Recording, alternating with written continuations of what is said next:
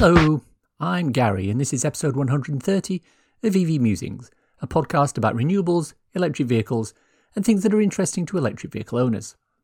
On the show today we'll be looking at solar panels, batteries and air source heat pumps. I want to warn you in advance that this is a long one with me doing a lot of talking, so either chunk this one up into smaller bits or sit down with a good strong drink of your choice and run it all through at once. This podcast is sponsored by ZapMap. Before we start, I wanted to remind you to check through the back catalogue of episodes if there's something specific that you want to know about. Cables, charge costs, specific EV models, hubs, charge point operators, batteries, etc. There's probably something there for you to listen to. I also have a small favour to ask. I would really appreciate it if you shared this podcast with a family member, friend or colleague. It would mean a lot. Our main topic of discussion today is basically getting off the grid.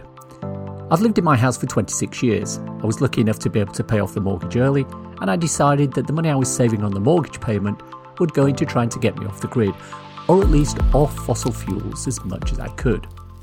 Like many people who get an electric car, I subsequently took an interest in renewable energy, time of day tariffs, storage batteries and the like. One of the first things I did was to get onto the Octopus Go tariff, which gave me reduced rate overnight charging for my electric vehicle. Currently I'm on 5 pence per kilowatt hour, but this will increase when the tariff renews later this year. At the moment it's likely it will go to 7.5 pence a kilowatt hour. That's still acceptable for overnight recharging of the car. A full charge of 30 kilowatt hours will then cost £2.25. I can live with that. But it wasn't long after that I decided I wanted to get off gas as a heat source. I have a gas boiler, a basic old one, non-condensing, that's been in since I bought the house in 1996. Yeah, I know. It's not complicated, it's reliable and it works, but being 25 plus years old, it's not very efficient and it's realistically approaching the end of its useful life. I'm spending a reasonable amount of money on gas during the winter, although in summer it's just used for a couple of hours in the morning to heat the hot water. I also have a gas hob, which I want to replace with an induction one. So bearing that in mind, I wanted to get started looking at putting in solar panels, storage batteries and an alternate source of heating. But this is a big topic with many dead ends and blind alleys if you don't know what you're doing. So I decided my first call of action was to speak to someone who's been here before, which is where Warren Phillips comes in. Warren is the newly promoted chairman of EVA England, and I've known him for several years. He was one of the first to get the Kia e-Niro in the UK, and he took me out for a ride in it shortly after taking delivery. He's been there, done it, and finished when it comes to getting off fossil fuels. His house is insulated, solar-powered, battery-equipped, Tesla Powerwall, and heat-pumped. There's very little wasted energy. In fact, once the house is at temperature, he can use thermal insulation and the inherent body heat from anybody who's in the room to maintain the required temperature of the house. We spent an excellent hour chatting and him taking me on a little Zoom tour of his setup, which was really interesting to see how it's been done. Once I'd spoken to Warren, it was obvious that there was some prep work I needed to do before I spent money on a heat pump. Not so much for the solar though. So I looked at insulation. My loft insulation was standard for the time the house was built. It is, however, now only half as deep as what is currently being recommended, so loft insulation went on the list of jobs to do. Then I needed to get a quote or two for the work I wanted doing. I spoke to the supplier that Warren recommended, but unfortunately they didn't cover my area. Warren's down in Sussex, and I'm across in North Hampshire. So I spoke to a supplier that they recommended in my area, and I got a quote for what I wanted. Actually, I got 3 quotes. One for solar panels with an 8.5 kilowatt hour storage battery, one for solar panels with a 13 kilowatt hour storage battery, and one for an air source heat pump.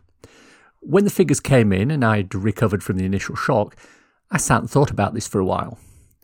In the meantime, because I was looking at having a heat pump installed, I got a heat survey done. A heat survey costs around £250, and it analyses your house to determine the suitability of a heat pump as well as calculating your current and future heat rating. In my case, the survey reviewed the current setup in the house and made recommendations regarding cavity wall insulation, upgrading radiators, and providing a heat rating for my house, alongside a potential heat rating when the work was done. In theory, I would go from a D rating to a B rating. Not bad. Then I made a decision which was right at the time, but which, in hindsight, I would have made differently. I went for the 8.5 kilowatt hour battery, not the 13.5 kilowatt hour one. More on that later. The heat pump survey indicated that I would need radiator upgrades due to lower flow temperatures with a heat pump, because the bigger surface area allows you to reach the same room temperature. Let's do a little sidebar here. There's a lot of uproar in the media about the fact that heat pumps run cooler than gas boilers. The Daily Fail headlines about this scream, "Heat pumps can't keep your house warm enough," which is of course complete nonsense. They use lots of these in places like Sweden, which is much colder in winter than we are, and they seem to work quite well there. Yes, heat pumps don't run water at 80 degrees around your radiator. They run it at 50 or 55 degrees. But considering you only heat your house to, 22 or 24 degrees in winter, why do you need water in there to be 80 degrees? All this means is that a heat pump won't heat it quite as quickly at a 50 degree flow temperature as a boiler at 80 degree flow temperature. In order to balance this, larger radiators are sometimes needed. Larger radiator equals more surface area equals quicker heating. It's not rocket science, it's just basic physics. Once the temperature's reached, there's no issue with the flows and keeping the room warm. The actual Daily Fail headline should be, "Gas boilers waste 30 degrees of heat while warming your house." That's the one reason people have now started reducing the flow temperatures in their condensing boilers. End of sidebar. So anyway, I pulled the trigger on the install. The guys came and put the solar panels and the controller in, and it took them a good day. However, it was early February, the weather was a bit nasty, and it got dark before we could really test everything. But when the sun rose the next morning, I was able to see solar power streaming in through the system and pumping out through my Zappi car charger just as I expected. Excellent. The thing that was missing at this point was the battery. Obviously, batteries are in big demand at the moment. Most lithium-ion cells have been put into the thousands of EVs being manufactured, so finding spare ones to put into storage batteries proved to be a little problematic. What it meant was that the battery I had ordered before Christmas was still not here in February when I had the solar panels installed. No problem. All it meant was that they needed to come back a week or two later and add the battery. A simple install, one man, half a day. Finally, I had a complete system I could actually use to power my house. I could use the solar to run the house during the day, with excess going to the battery, and when the sun went in, I could use the battery to power the house until the next sunrise. Perfect. Except it wasn't, and we'll talk about that later. In the meantime, the heat pump arrived. It took the guys 5 days to install the heat pump, and that's one reason why heat pump installs are quite expensive. There's a lot of work to be done on the installation over and above fitting the actual heat pump itself, which basically took about 4 hours. Then I needed to start experimenting with the settings to get everything right. I have a Nest electric thermostat with it, as well as the Midea controller for the unit itself. The Midea controller is hardwired into the wall, and it has all sorts of menus and a big instruction manual, all for managing the heat pump. The water tank has an additional controller which acts as an immersion heater and a Legionella disinfectant. Then came the whole experimentation with working out exactly what time everything needed to be switched on and off. The hot water was set to work early in the morning, so it was ready when I awoke. This meant it could be done using the off-peak electricity. But that would also then pull from the battery, which I don't want to do. Unfortunately, at the moment, there's no way of stopping this. Along with the heating coming on, the heat pump was pulling about 70% of the battery early in the morning just to heat the house. The solution was to make sure that the hot water was on during the Octopus Energy off-peak tariff period, 12:30 in the morning to 4:30 in the morning. The battery can be set to only charge during that time and therefore won't push power out to the heat pump to heat the water. So this reduced the pull from the battery considerably. Once temperature was reached, the pump would silently cut in and out throughout the day while the solar drip-fed power back into the battery. As I mentioned before, everything runs off apps. I have one for the Zappi, one for the solar, one for the battery, Give Energy, and a controller for the heat pump, Nest. It's all very high-tech and exciting, at least for now. It's a bit of a fiddle when you first start, especially as the Give Energy portal is still in beta and there's precious little documentation about how the system works. For several days I saw, for example, that the battery wouldn't charge during the morning and only started to refill from solar when it came to the mid-afternoon. The rest of the time my excess solar was going back out to the grid. A quick note on solar going out to the grid. It seems like a waste, but in reality what you're actually doing is sending cheap renewable energy out for other people to use, usually your neighbours. This means that they're getting a greener grid in general. You shouldn't worry about it too much, although you will. By the time this episode is released, I should have clicked over 1 megawatt hour of solar power generation from my array. That's not bad, and it will go even higher if the forecast heatwave this year come through. I'm going to look at costs and related topics in a few moments, but before we do that, there are 10 things I learned throughout all of this that you might want to keep in mind. Number 1, car chargers, or the MyEnergy Zappi in particular, won't initiate unless you have 1.4 kilowatts of power going to them. So if you're getting a 500 watt trickle charge from the sun through the solar panels, it won't do anything.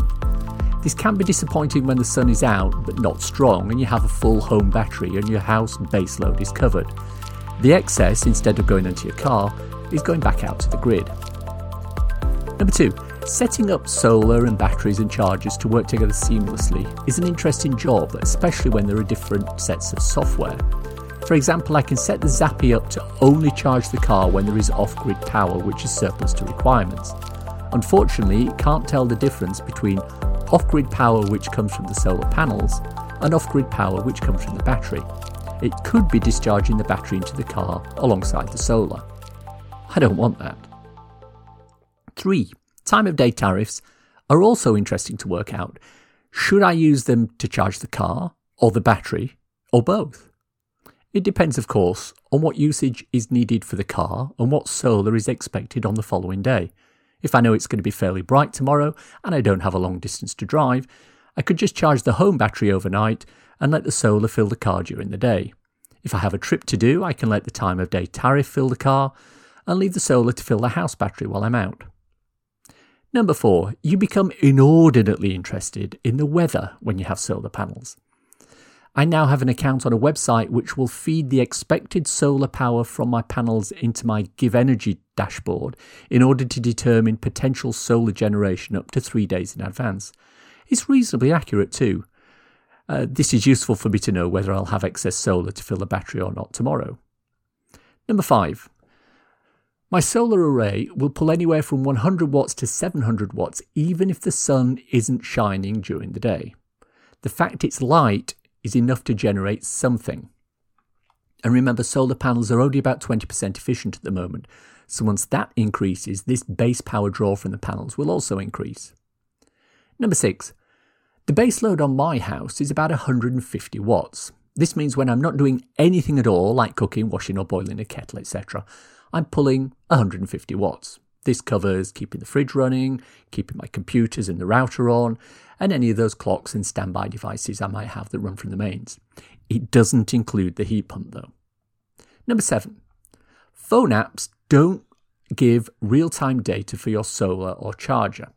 There's often a delay of several minutes. This makes it interesting when trying to work out exactly how much energy is going into your house from solar or out of your house if you're not doing anything. Number 8. As soon as your battery is full and the excess solar is going back to the grid, you feel aggrieved that you're losing money. I've actually found myself at one point driving the car around to empty the battery so I could then recharge it on the solar rather than sending it back to grid, which is ridiculous, of course. It's not helped by seeing that in the first 2 weeks of usage prior to installing the heat pump, the panel sent 68% of my generation back to the grid. See below for more on checking the graphs and reports that come in with your solar and battery. Number 9.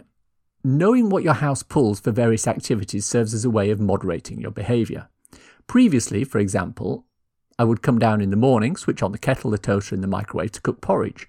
I could of course still do that, but that would put my peak power draw over 3 kilowatts. And that's the point at which the battery inverter needs additional power and goes out to the grid to get it.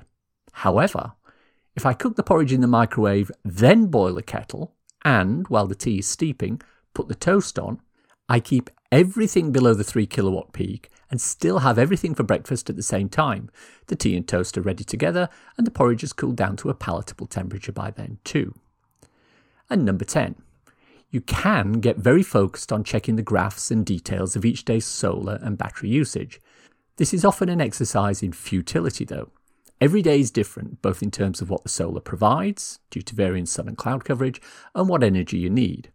For example, I don't put a load of washing on every day, nor do I always have cooked food for all my meals. This has an impact on the energy used each day and it makes day-to-day comparisons pretty meaningless. The best thing to do is to check things on a weekly basis. You can get an idea of the savings you're making by looking at the grid usage into your house, the amount that's going into your car as free fuel, and what's been sent back to the grid that you're not using. If you decide then that there are other things you could do to use that surplus power, then that's fine. Otherwise, let the clean, free power flow back to decarbonise the grid. The final thing to say on this, and it's not one of my original 10, but it's something that links back to a discussion that we had earlier on in the podcast, is the battery size. I knew within about 24 hours that the 8.5 kilowatt hour battery that I'd actually ordered was not big enough because, as I mentioned before, as soon as the battery is full, you start to lose energy out to the grid. So had I gone for the 13 kilowatt hour battery, I wouldn't be sending as much out to the grid. I'd have a lot more in-house. And when it comes to the colder parts of the year, when I'm going to be running the heat pump, this is definitely going to be an advantage. So the big question then is, what's the financial cost of this? Well, there are two ways to look at this. You can consider the work I had done as an integral part of purchasing the house and write off the install costs. Everything I save on electricity and gas is pure profit. Or you can look at this from the point of view of offsetting the reduction in fuel usage from the cost of the install and working out a return on investment. As the money I was paying for the mortgage was a sunk cost, the money I offset by repaying the mortgage early went into installing the renewables. In my mind, the install cost nets to zero and everything is pure profit. If I wasn't paying for the install, I would still be paying off the mortgage. This way, I get a house and solar and battery and heat pump. Otherwise, I just get a house, but the cost is about the same. In reality, the install cost in the region of £22,000. That's for the Zappi, £1,100, solar panels and the battery, £9,500, and the heat pump, £11,000. That's a lot of money, right? Well, let's talk a little about that heat pump cost. One of the dings that heat pumps get is that they're much more expensive than gas boilers. And to explain why this is, and why it's not a problem, let me tell you a little story. Way back in the mists of time, when I was but a young whippersnapper, my mother would take me every Friday down to my grandma's house. She lived in the next town across, and Friday was fish and chip day. We'd have fish and chips for lunch, and a nice salad for tea. It was lovely, one of those childhood memories to cherish. But one thing I could never quite get my head around was my grandma's house.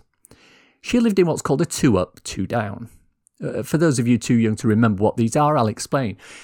They're tract houses built in long rows, terraced, and they were narrow and deep. And this maximised the amount of houses you could build in a given footprint of land. No front garden, and only a small yard at the back. The width of the house, wall to wall, was maybe 12 feet. They were called 2-up, 2-down because they literally had 4 rooms. From the street, the door opened directly into the front room. A door opposite connected into a stairwell which connected to the kitchen dining area at the back of the house. The stairs led up to the second floor, which had a bedroom at either side, like the downstairs. The toilet was outside in the backyard. You tell that to kids today and they think you're joking. If you want a visual of this, imagine the scene in Monty Python's The Meaning of Life with the Every Sperm is Sacred song. The kids dancing on the outside toilets of the terraced houses show exactly the sort of dwelling I'm talking about. But the other remarkable thing about Grandma's house was that it had no central heating. Each of the 4 rooms had an open fire in it. Outside the front door was a small plate in the floor through which coal was delivered via a chute into the basement, and someone had to go down there every day and bring coal up for the fires. Ignoring the environmental and health issues associated with burning coal in open fires for heating, it all worked quite well, other than the fact that you had to get up each morning and set a fire in each room to get any warmth into the house. In the middle of a brutal British winter, it literally meant scraping ice off the inside of your windows sometimes. My mother reminds me that 1947 was a particularly bad example of this. In February of that year, there was no recorded temperature above 5 degrees centigrade for the month, and only twice was the overnight temperature above freezing. So at some point, the concept of central heating came in. The house could be reconfigured to allow radiators, a boiler, and a hot water system to be installed. Each house already had town gas piped in for the kitchen stove, but it wasn't being used for the heating. Was it cheap to do this? No, absolutely not. The whole house needed piping to be installed, radiators to be fitted, and a new boiler set up, in the basement of course. But 10 years later, when it needed replacing, the cost for the new boiler was about what you'd pay now for a new boiler, inflation adjusted of course. And that's the same for heat pumps.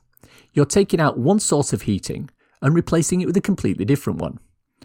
There is a lot of additional work that needs to be done over and above the actual siting and plumbing of the pump itself. But once the install is done, any additional upgrades later on are less costly. Okay, that's story time over. So how do I work out the return on investment? Well, for the solar and battery, the installing company provides a calculation which determines the potential amount of energy you'll generate from the system and calculates the money you earn per year. This is then determined as a percentage of the total cost. The average is then calculated across a 20-year life cycle, giving me, as per the calculations, a 12.65% return on investment. This varies between an 8.5% yield in year 1 and a 19.94% yield in year 20. Also, this was calculated on a cost of electricity which is now almost impossible to reconcile to. Since the calculations were done, the price of electricity has gone from 16 pence a kilowatt hour in my area to almost 40 pence a kilowatt hour, and this improves my return on investment tremendously. All I know is that in the first 4 days of switching on the solar and battery combination, I imported a grand total of 30 pence worth of electricity from the grid. Everything else came from solar and storage. At the higher price for electricity, that 30 pence would be 58 pence. Not bad for 4 days. Furthermore, because I was installing a heat pump, I became eligible for a renewable heat incentive payment from the government. Using a complex calculation depending on the type of renewable heat, the current energy rating of your home, and the proposed energy rating of the house, the government will pay you a set amount of money quarterly for 7 years. For me, the calculation came out at about £700 a year. Over the 7 years, that effectively covers a little under half the install costs for the air source heat pump. The renewable heat incentive scheme expired at the end of March, and I was lucky enough to get everything in before the deadline. It's been replaced with a grant of around £5,000 to help with the initial cost of a heat pump install, and details for that I'll link to the show notes. The other way to look at this is to consider that you can also fuel your electric vehicle from solar. In fact, the first day my solar went in, I plugged the car in via the Zappi and let the system push solar power into the car's battery. At the end of the day, as well as running my house and everything I needed electricity-wise, I'd also put an additional 5 kilowatt hours of solar energy into the car. With my current car, that gives me a total of about 20 free miles. In petrol terms, at the current rates, May 2022, that's about £5.40's worth of quote-unquote free mileage in one day. If you could put that amount worth of free fuel into your car every day for, say, 9 months of the year, that's approximately £1,400 worth of fuel you haven't had to buy for an internal combustion engine car. Looking at the cost of the solar panels themselves, at that rate you've paid for them in less than 23 months. That's just the actual panels themselves, nothing else. And that's not bad, so it all depends on how you look at the figures. The other way I'm looking at this is by reducing my gas usage. With the heat pump and the induction hob, I can remove the gas coming into my house completely. This year I spent £105 on gas just in January to March. This year I'll spend £0 from April onwards. So that £105 is effectively a contribution that can go into electricity to power my heat pump. With a more efficient heating system such as the heat pump, alongside reduced grid use of electricity due to solar, overnight time of day tariffs, and the home storage batteries, that £105 should be worth quite a lot more this year than it was last year. So what about feed-in tariffs? Feed-in tariffs, or FIT payments, were government payments that paid people who installed solar panels for the excess power they were pushing back into the grid. Unfortunately, FIT payments for new installs no longer exist to the same extent they used to when the government was incentivising solar. What you do have now is tariffs from suppliers who will pay for your outgoing electricity. Our good friends at Octopus Energy have one of those. You can either follow the wholesale price of electricity or take a fixed 5p per kilowatt hour export rate. As with Octopus Agile for income electricity, this can be a blessing or a curse depending on how the price is moving. Back when I first wanted to do this, 5p a kilowatt hour looked good. I mean, the wholesale electricity price was dropping down to negative pricing at that point. Yeah, remember the good old days of, checks notes, 2021, when we had negative overnight pricing for electricity, eh? Nowadays, however, following the wholesale price would seem to make the most sense. But there is, of course, a downside to this. I can't use the Octopus outgoing price to send excess power back to the grid and also use the Octopus Go tariff to bring cheap electricity in from the grid overnight. It's a case of one or the other. If you want the Octopus outgoing tariff, you have to take the Octopus Agile rate for incoming energy. That's quite expensive at the moment, as you can imagine. On the one hand, that makes sense. If you didn't have this linkage, you could fill your battery at 5p a kilowatt hour overnight and sell it back to the grid at 30p a kilowatt hour at peak times. You'd make the 25p profit on every kilowatt hour and pocket that. And that's not fair on the electricity companies who are losing money on the Octopus Go rates. On the other hand, if the aim is to level the grid and reduce the peaks in demand, then this is exactly the sort of opportunity that should be seized. Pay people to store cheap electricity and sell it back to the grid at peak times. I did discover that Octopus Energy and presumably others do what's called a Smart Export Guarantee tariff, which lets you export at 4.1p per kilowatt hour during the day. This is not the Octopus outgoing tariff, and it needs all sorts of approvals and documentation from your DNO and installer to prove eligibility. But 4.1p per kilowatt hour all day while exporting is better than nothing, right? In summer, that could add up to a nice little earner. So I put the request in for this with Octopus, and that should come through soon. Maybe when energy prices start to level off, companies will look at this again.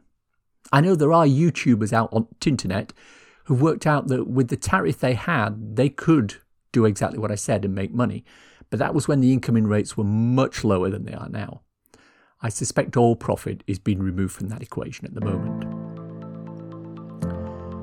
So let's summarise. At the time I started to do this, I was contacted by a good friend of mine who wanted to do exactly the same thing: solar, battery, heat pump. The one problem he had was making the numbers work. This was for two reasons. Primarily it was because he couldn't get the renewable heat incentive payment as his house has been split into a house and a flat, thereby invalidating the RHI criteria. The second thing was that he was trying to look at the numbers and make a quick profit from this. I told him that what he needed to do was to look at this as a long-term investment and from a social good point of view. You need electricity and you're going to be paying for it. Why not pay slightly less or even nothing for a good part of the year by installing solar and a battery, rather than being at the whim of the fossil fuel companies who are going to be charging a fortune for energy over the foreseeable few years. If you look at it from that point of view, it's easy to say, let's go ahead with the install. Obviously, however, if you don't have money to implement this, you either need to bypass the install altogether or go for something like a loan, and that's when the return on investment calculation comes in, which will show the amount of money you're saving by doing the install. Remember also that even if you get a 5-year loan to pay for the install, you'll still be making money off the solar 20 years down the line. Heat pumps are going to be big over the coming few years. Remember that one reason they're more expensive is that the cost to rip out a boiler and install a heat pump includes a fixed cost related to setting everything up and configuring it correctly. Once this is done, any subsequent heat pump install will be a lot cheaper. It's as easy as replacing a boiler. If we were in a world of heat pumps and you had to rip them all out and install hydrogen heating, oh, please God, no, there would be a similar high cost for the initial transfer between different heating systems, and subsequent upgrades would be a lot cheaper. Companies like Octopus Energy are looking to train hundreds and hundreds of heat pump installers, as well as buying the pumps in bulk to reduce the cost of the units themselves. The heat pump I have, which is a Midea 10 kilowatt unit, costs £4,300. Attached to this is the cost of a new water cylinder and all the peripherals needed to set it up originally, plus the installation. Once the air pump is in, any subsequent replacement of this, and it has a 10-year warranty, will involve replacing just the unit, which, by then, should be a lot cheaper than £4,300. In fact, by then, the cost will probably be lower than that of a good gas boiler, which can be £2,500. But if you're ever in doubt as to the logic behind something like solar panels, remember this quote from an American climate economist. Quote, "First, you spend a lot of money, right? Much less, of course, now than ever before. But you spend the money, and once you have it, you're printing free electricity." Close quotes. Free electricity. I'll take that.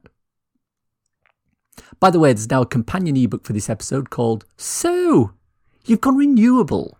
It talks about solar panels, home batteries and heat pumps, answering a lot of questions you might have when deciding to get your own installed. Check it out on Amazon. Use the link in the show notes. It's time for a cool EV or renewable thing to share with your listeners. The Royal Mint wants to turn your old phone into gold. One thing the UK's Royal Mint does is produce decorative gold coins. It's now decided that to source that gold, rather than buying on the open market and encouraging further mining in places such as South Africa, it's going to reclaim the gold and other metals from disused consumer electronics. Using the system they've perfected in the lab and are now starting to scale up, they literally take circuit boards and other old electronics, break them up, dissolve them, and heat them to produce pure gold. It's a great application of the reduce, reuse, recycle mantra. I love it. The EV Musings podcast is sponsored by ZapMap. ZapMap is the go-to app for EV drivers in the UK. Use it to search for available chargers, plan electric journeys, pay for charging on participating networks, and share updates with other EV drivers. ZapMap is free to download and use, with subscription plans for enhanced features, such as using ZapMap in car, on CarPlay, or Android Auto. And that's the show for today. Sorry it was such a long one. Hope you enjoyed listening to it. If you want to contact me, I can be emailed at evmusings@gmail.com. I'm also on Twitter @musingsev. If you want to support the podcast and newsletter, please consider contributing to become an EV Musings patron. The link's in the show notes below. If you want a quick reference ebook to read on your Kindle, I wrote a little something called So You've Gone Electric. It's available on Amazon worldwide for the measly sum of 99p or equivalent, and it's a great little introduction to living with an electric car. Please check it out. If you don't want to sign up for something on a monthly basis, and you've enjoyed this episode, why not buy me a coffee? Go to coffee.com/evmusings, and you can do just that, ko-fi.com/evmusings. Links for everything we've talked about in the podcast today are in the description. If you enjoyed this podcast, please subscribe. It's available on iTunes or wherever you get your podcasts. Please leave a review as it helps raise visibility and extend our reach in search engines, which is always a good thing. If you've reached this part of the podcast and still listening, thank you. Why not let me know you've got to this point by tweeting me at MusingCV with the words, "Printing free electricity? I like that." Hashtag, if you know you know. Nothing else. Thanks as always to my co-founder Simon. You know he had a smoke alarm go off at his house recently. Not the alarm itself, but the little beep, beep, beep that happens occasionally when they want to warn you of something that needs dealing with. Of course, this happened overnight, so he ended up searching through cupboards and drawers at 3 a.m. His wife was, of course, as helpful as she could be at that point. She told him to stop the beeping and come back to bed. But he knew what needed to be done. The thing that was missing at this point was the battery. Many thanks for listening. Bye.